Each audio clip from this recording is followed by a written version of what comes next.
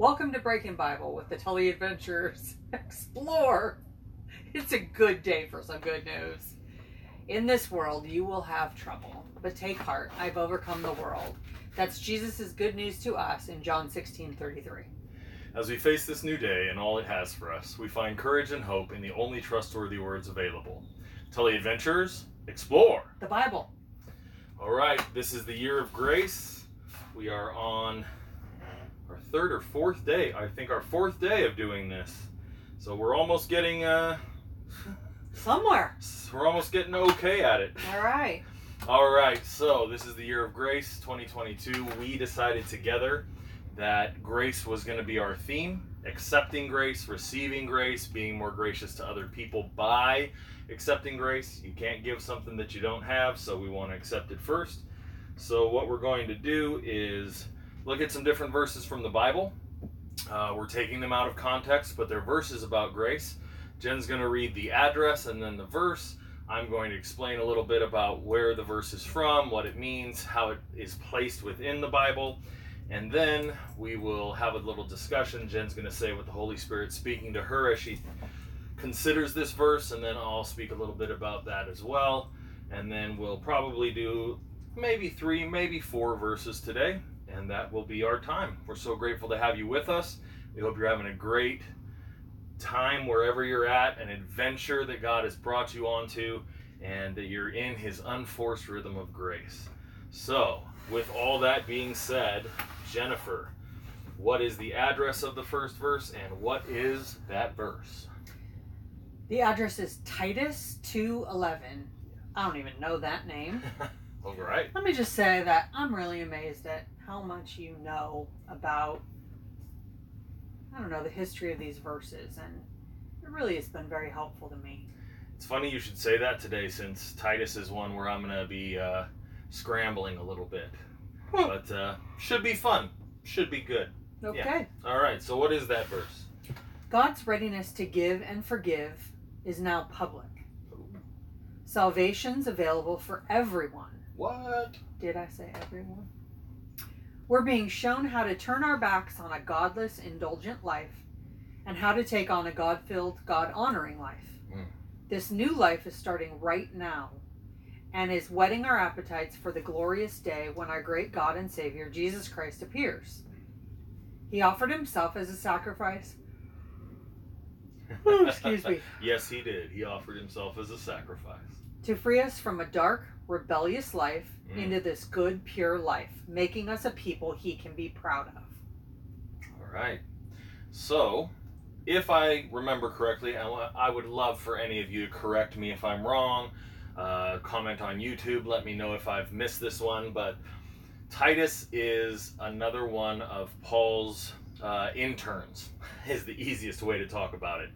And although for me, Timothy is the easiest one to remember, because Timothy is the one Paul's sending to a specific church to be the pastor of that church, Titus is in a similar situation. He's being led into what is this this life of understanding what Christ has done to religion and theology and the way we interact with God and the way we interact with the world.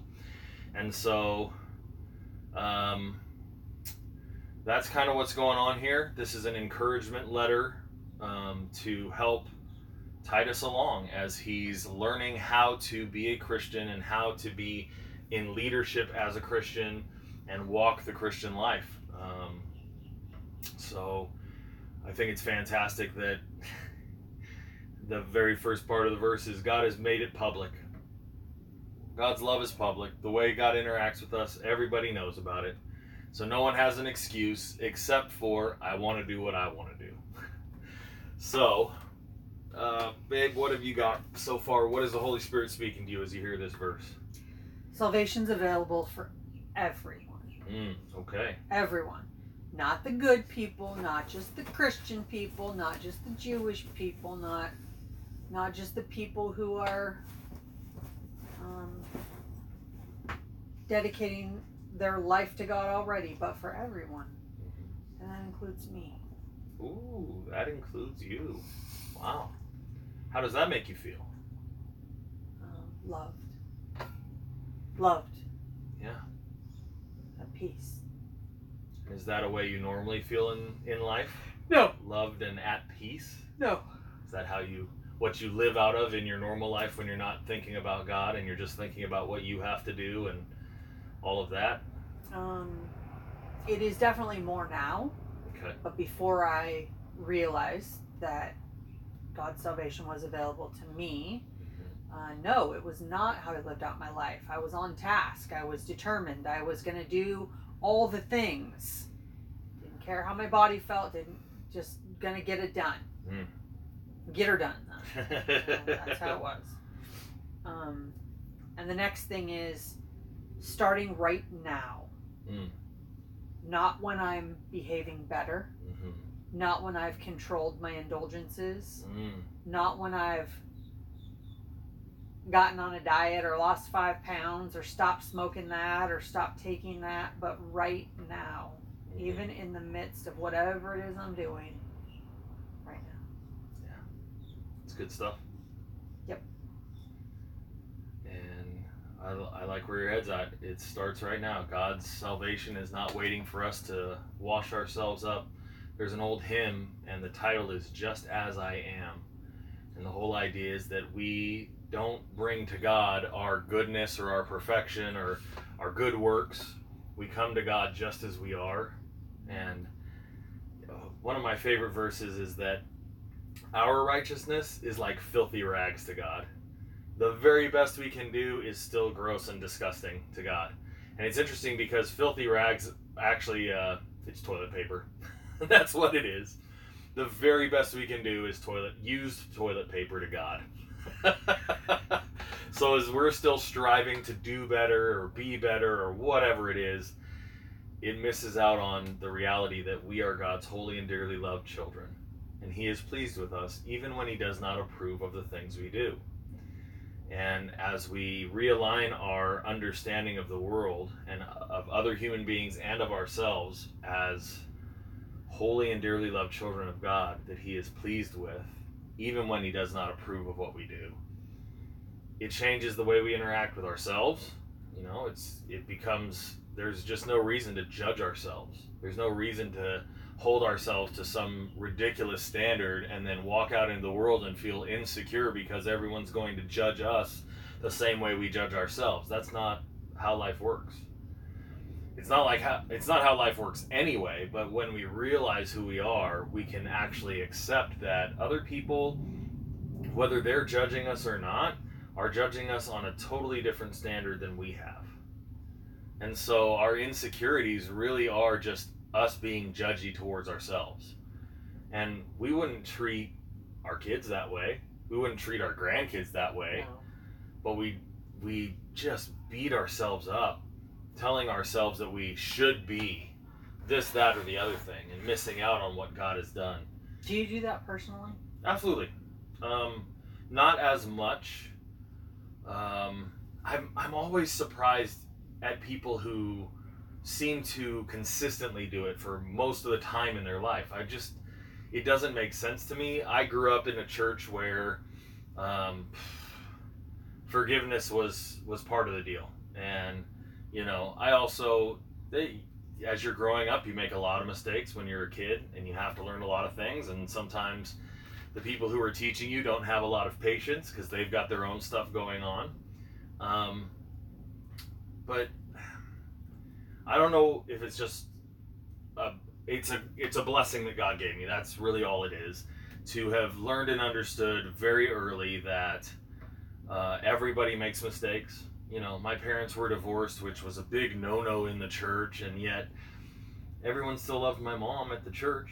My mom, it seemed to me, beat herself up, and I certainly didn't want to do that. So it's possible that I'm on the other side of the road, and sometimes I'm maybe even a little too lenient with myself. But I would rather live in that grace. I would rather live in God loves me, God's working on me. He ain't done with me yet. I'm an unfinished project, and He's still making me into what He wants me to be. And I don't need to be perfect. I don't need to beat myself up.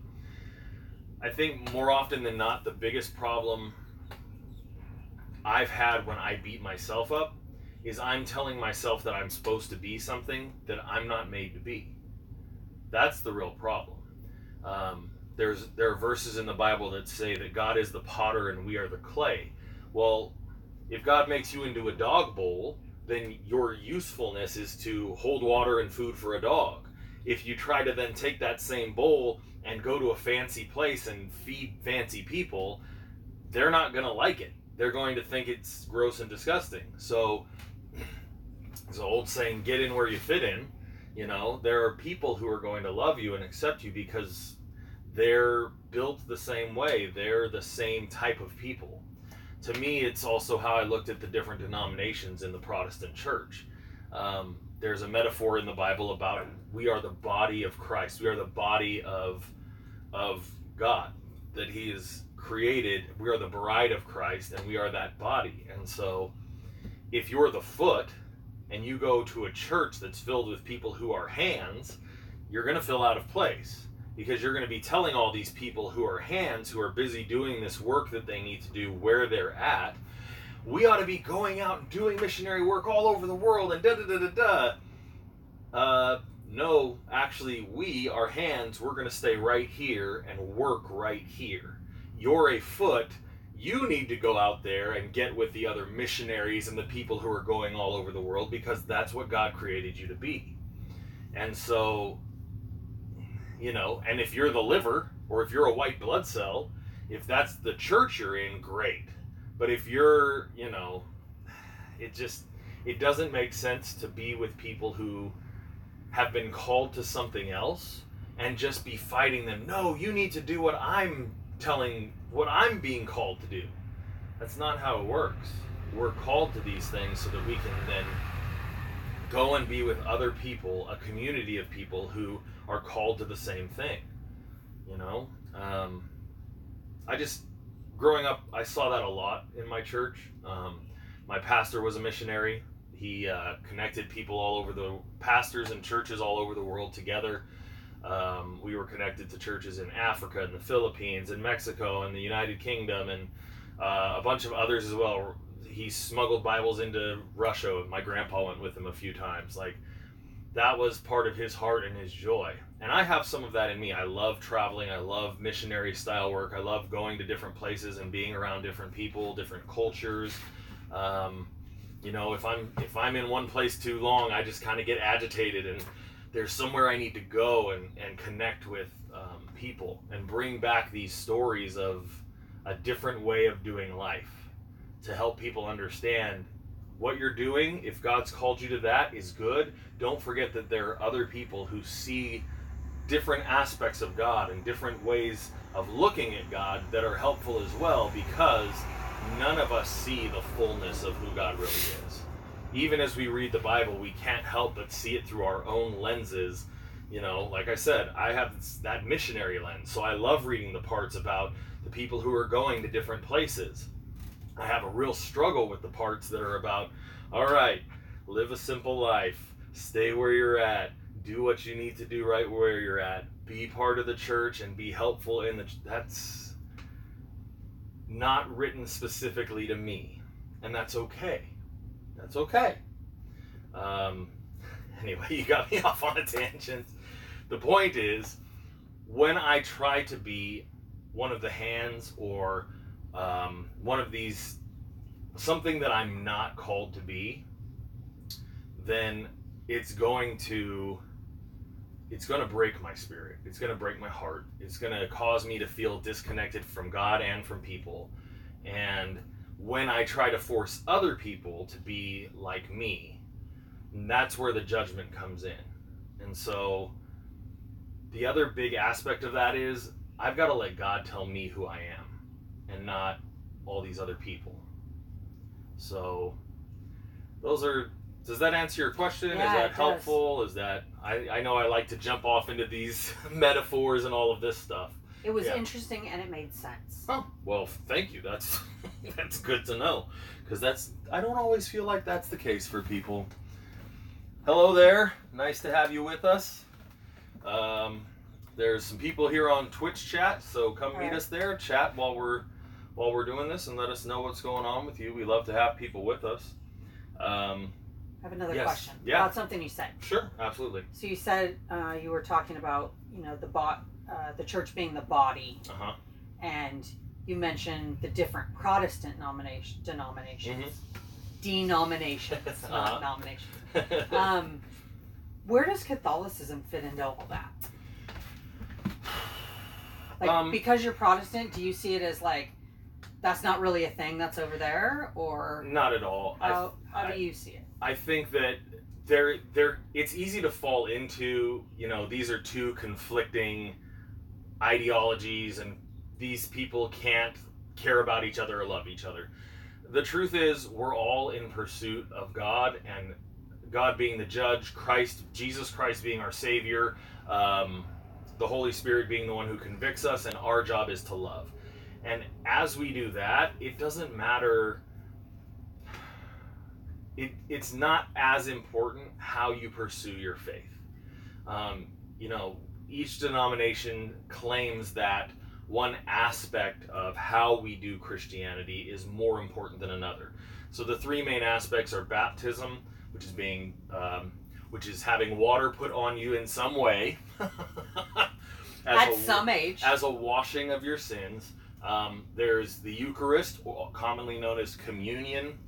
That's where you celebrate what Jesus did during the Passover right before he was going to die, which is you eat the bread, you drink the wine or grape juice, and that way you celebrate what Jesus is doing for us. And then, of course, now I've forgotten it. Baptism, the Eucharist, and there's a third one, and I'll think of it in a minute, and when I do. But so then each denomination decides which one is important or how to do which one, and that's the way to do it. So there's Can you give me an example? Sure. Do you baptize when you're a baby, or do you have to be baptized when you're old enough to understand what baptism is, whatever that means? So you have this class that you go to, and if you're 10 years old and you can answer all the questions correctly, then you can be baptized. Do you have to be a full-on adult? Some churches say you can only get baptized at this one specific time, and that's why we're this denomination. There's a great joke, and I'm not going to tell the whole thing because it takes forever, but it's these two Baptists, and one of them is in trouble, and the law is coming after him, and so he says, help me, and the other one says to him, okay, well, are you a Christian? Yes. Are you a Baptist? Yes. Okay, do you believe in the Bible, the translation, the King James Version from 1865, or the King James Version? And he goes, yes. And then he says, the King James Version from 1865? No, 1883. Get out of here, I'm not going to help you. And there's a whole laundry list that they go through in the joke, and you can see why it's ridiculous, because you're only going to love people if they follow all these different rules. And so the main issue that, as a Protestant, I have with the Catholic Church is how ritualized it is, how much of it is just this sort of come in and you have to do these specific things, and there's so many rules. And for me personally, I'm not big on having a whole bunch of rules. If you've got 3 rules, that's probably more than enough for me. If you've got more than that, ooh, this is going to be a long day because I can't keep track of all of them. So for me personally, and the way I'm built and the way I interact with the world, the way God has made me to be, trying to follow all those rules is just too much for me. I do think that there are people who that's what they need. That's the very best thing that could ever happen for them. They need the structure, they need the routine, they need, this is all the ways that you do it.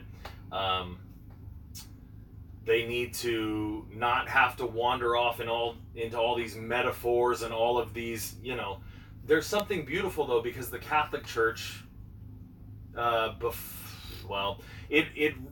the churches run back and forth, and so they can get very flat, to become too much like the current world social order.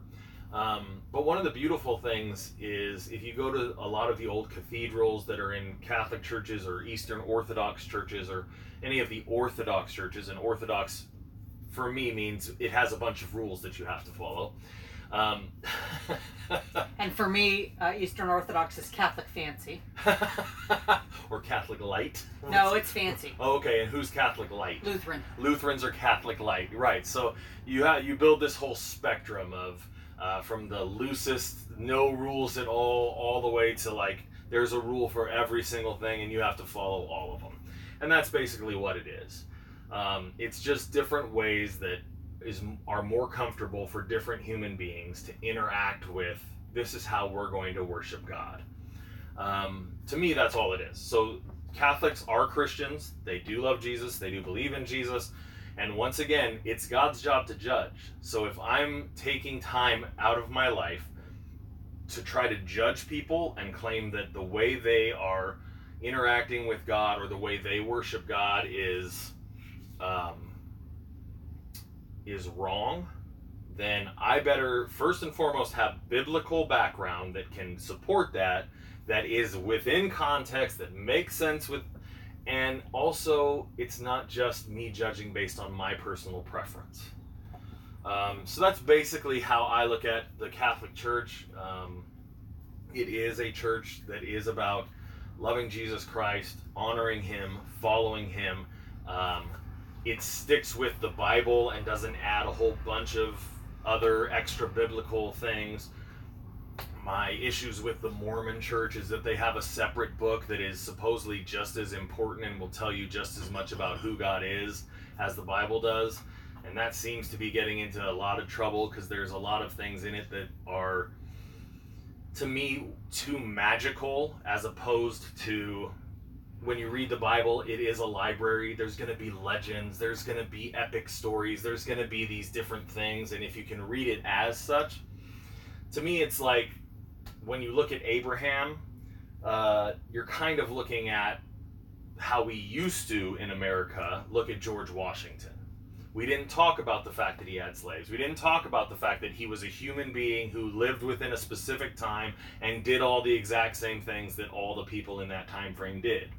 The story of George Washington was he's this great president who's brave. He crossed the Delaware. He led the armies. He fought off the evil British. He had some wooden teeth, so that's kind of like our little joke in there to nudge at. Don't forget he is human, but let's remember this is a legend. It's just the main high points of heroic, We're not going to ever talk about he went to the bathroom or he ate food or, any of those kind of, as a boy he fell down and, hurt his knee and bled a little bit. This is a legend. We're not talking about any of those realistic aspects of what happens with an actual human being. And so as you read the Bible, you get into some of that as well. But something to keep in mind is there are a bunch of books of the Bible that were written near the same time as the Bible was written, actually a little bit later for most of them, and they're not in the canonical Bible. They're not part of it. And that's because they hold these magic moments. For instance, there's an extra biblical book that says that when Jesus was a little boy, he found a bird that was dead, picked the bird up, closed his hands over it, and then let the bird fly away, making it alive again. It doesn't help us to believe in a Savior or who God is to hear that a little child wants to bring everything back to life and go against the natural order. And there's other things where it's just magic. It's just, speaking the special words that force God to do what a human being wants him to do. And so we have to... It just doesn't seem right, we have possible. to take that out because it doesn't align with reality. So that's kind of some of the things that go into all of that. Does that all make sense? Is that all helpful? Does that answer your question? Yes, yes, and yes. Okay, all right. Man, I think this is a great verse. I really enjoy how the Message is written. The part that stands out to me is we're being shown how to turn our backs on a godless, indulgent life and how to take on a God-filled, God-honoring life. I keep coming back to this as we've been looking at all the grace verses. Christians are not perfect. And when we try to bring our perfection, our self-righteousness, our good works, they're used toilet paper as far as God is concerned. And so what's going on is we're learning. And we're messing it up as we learn. We're like little children trying to learn a new thing. And God's teaching us how to do it. But we have this habit of doing it the wrong way. And so we're learning how to let go of an indulgent life and how to take on a God-filled, God-honoring life. You've got to remember that every person is starting from wherever they start from. And they're being trained from that point to move towards God. And so, you know, it's easy to think that someone who, as we would judge them, acts badly isn't a good Christian. But if we had actually known how they were a week before, a month before, a year before, 10 years before, if we could see the progress that God has brought into their life, we would recognize, man, they're really doing well. But then we see someone else who acts a little bit better but is kind of a jerk. And we look at them and we go, well, that person's a better Christian than this person, not realizing that if we looked at a week before, a day before, a year before, all of that, we would see that they're actually sliding further and further away from God. So for us, by our way of judging, the person who's running away from God the most looks like a good Christian, and the person who's struggling because they're trying to become closer to God and are actually moving towards God looks worse. But they're the one who's the better Christian in God's sight. And we don't know who's who as we move around in this world and life, which is why it's not our job to judge. Our job is to love people and to continue to allow God to teach us how to turn our backs on evil and move towards what is good, which is Him. Anything else about this verse stand out for you, my love? No, that was it. All right. Let's move on to the next one. It's this one right here. What is the address and then the verse? Address is Romans 3:24. All right. Am I doing it wrong? It's fine. Just do it like that. You're funny, woman. Technical difficulties. But in our time, something new has just been added. What Moses and the prophets witnessed to all those years has happened. The God setting things right that we read about has become Jesus setting things right for us. And not only for us, but for everyone who believes in Him. For there is no difference between us and them in this. Since we've compiled this long and sorry record as sinners, both us and them, and prove that we are utterly incapable of living the glorious lives God wills. That's the end of it. We're incapable of living the glorious life God wills us to. Okay. All right. So once again, this is Romans, and it's one of the first 8 chapters of Romans, which means this is Paul explaining theology to a bunch of people who are going to the Christian church in Rome. And at this time, Rome is the superpower. They basically rule over the known world, and it's pretty much like being someone who goes to church nowadays in the United States of America. We need to know what the theology actually is and let go of all the things that a bunch of our churches and movies and everything else has told us is who God is. We've got to let go of all of that. We've got to come back to what the Bible actually says. And when we read the first 8 chapters of Romans, we get, here's what theology is, here's who God is, here's who Jesus Christ is, here's how they are interacting with us in the world, here's what the Holy Spirit is, and who the Holy Spirit is, and how God, who is all 3 of those, is together interacting with us, what God has done for us by sending Jesus to die for us and save us from running off and doing all these things that we think are good and are probably directed towards something that is good, a good gift from God, and yet because of the way that we're pursuing it, it's actually going to be a big problem. It's going to lead to some nasty consequences.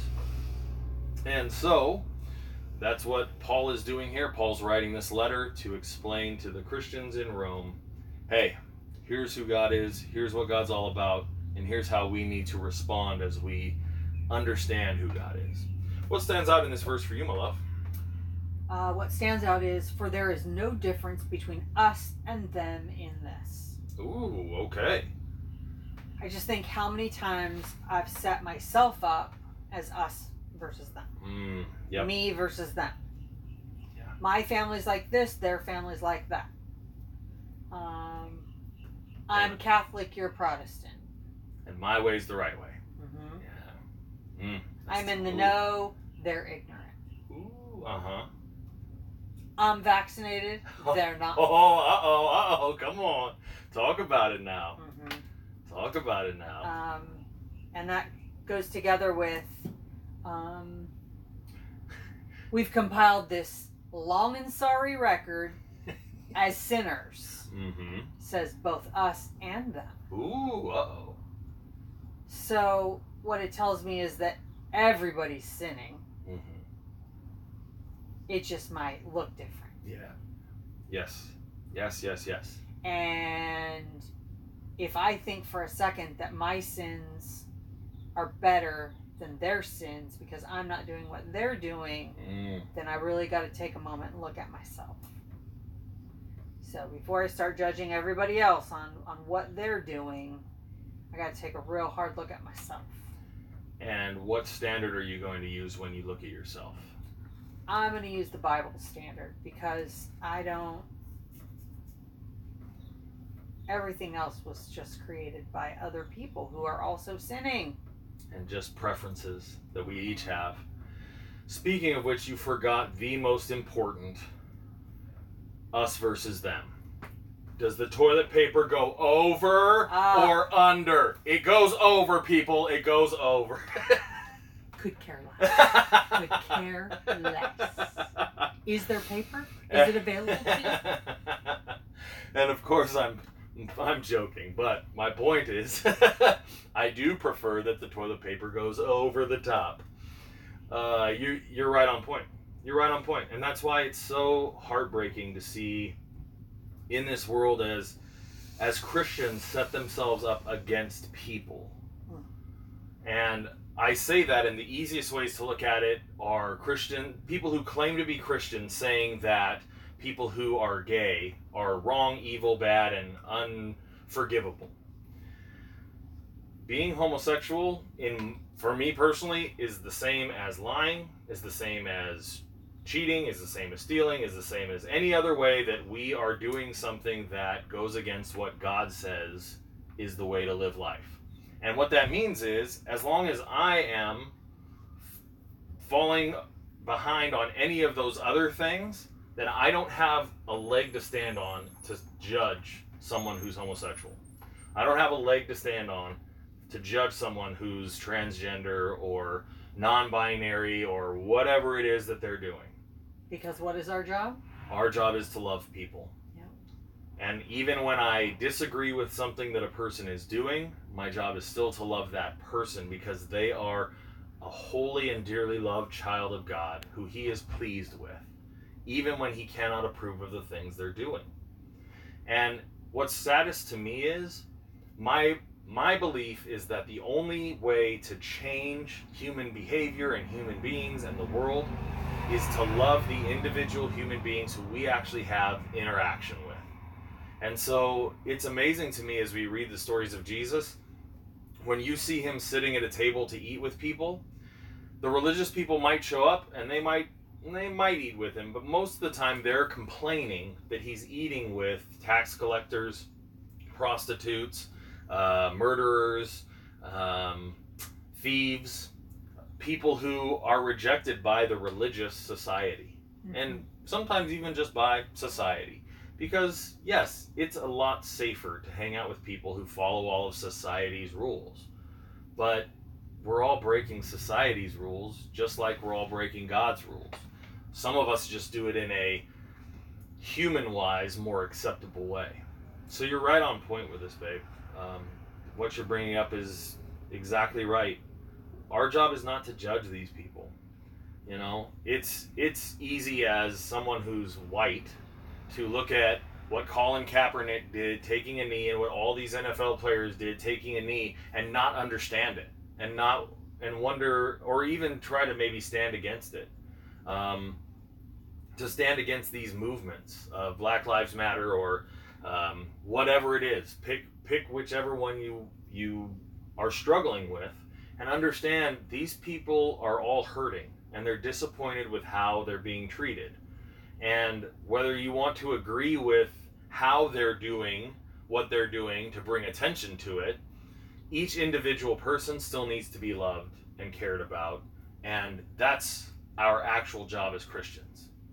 And so one of the things that's so freeing about being a Christian is we can let go of judging people because they're part of this protest or that group or whatever it is. And we can simply acknowledge the fact that every human being is hurting. Every human being from that hurt is trying to do something that's going to lessen their pain. And we know that that's reality because we do it ourselves. So if we'll love those people, then the pain can be lessened. And one of the hardest parts about loving people in that way is understanding how God does it, which brings me back to the story of the prodigal son, which is respecting people's decision to do things in their pain that we disagree with, that may even cause them more pain, and not jumping in to stop their pain from happening, because God is using that pain, the least amount of pain necessary, to change their hearts and to change our hearts. I think you're right on point, babe. I think you're right on point. Is there anything else with this verse that stands out to you? Or I think you're right on point. And once again, after saying all of that, I also want to point out it's still hard to do. It's still uncomfortable. It's still difficult to... It's always difficult to see someone who is in pain and who is doing something that I wish they would not do because it might cause them more pain. Yes. But I love this verse also because it says the God setting things right that we read about has become Jesus setting things right for us. The best part of that is we're receiving. We're receiving. We're not doing anything to set things right. We're not the ones who get to make things right. God is the one who's doing all of that work. All right, let's do one more verse. Thank you all so much for being. We're so glad to have you here with us. And let's do one more verse. It's a pretty short verse, so let's check it out. The address is Numbers 6:25, and it says, "God smile on you and gift you." Ooh, I love it. I love it. I'm pretty sure this is actually from one of my favorite verses that's used as a blessing to people. And the way it is here in the message is God smile on you and gift you. The way I'm used to hearing it is God bless you and keep you. Oh yeah, I've heard that. Yes.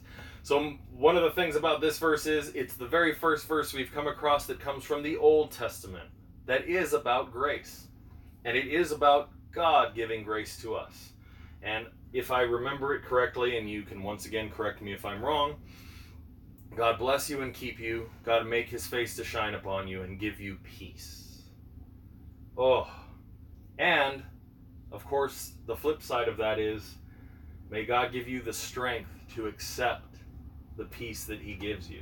May you be willing to accept peace into your life. We all love drama. Is there anything about this verse that stands out to you, my love?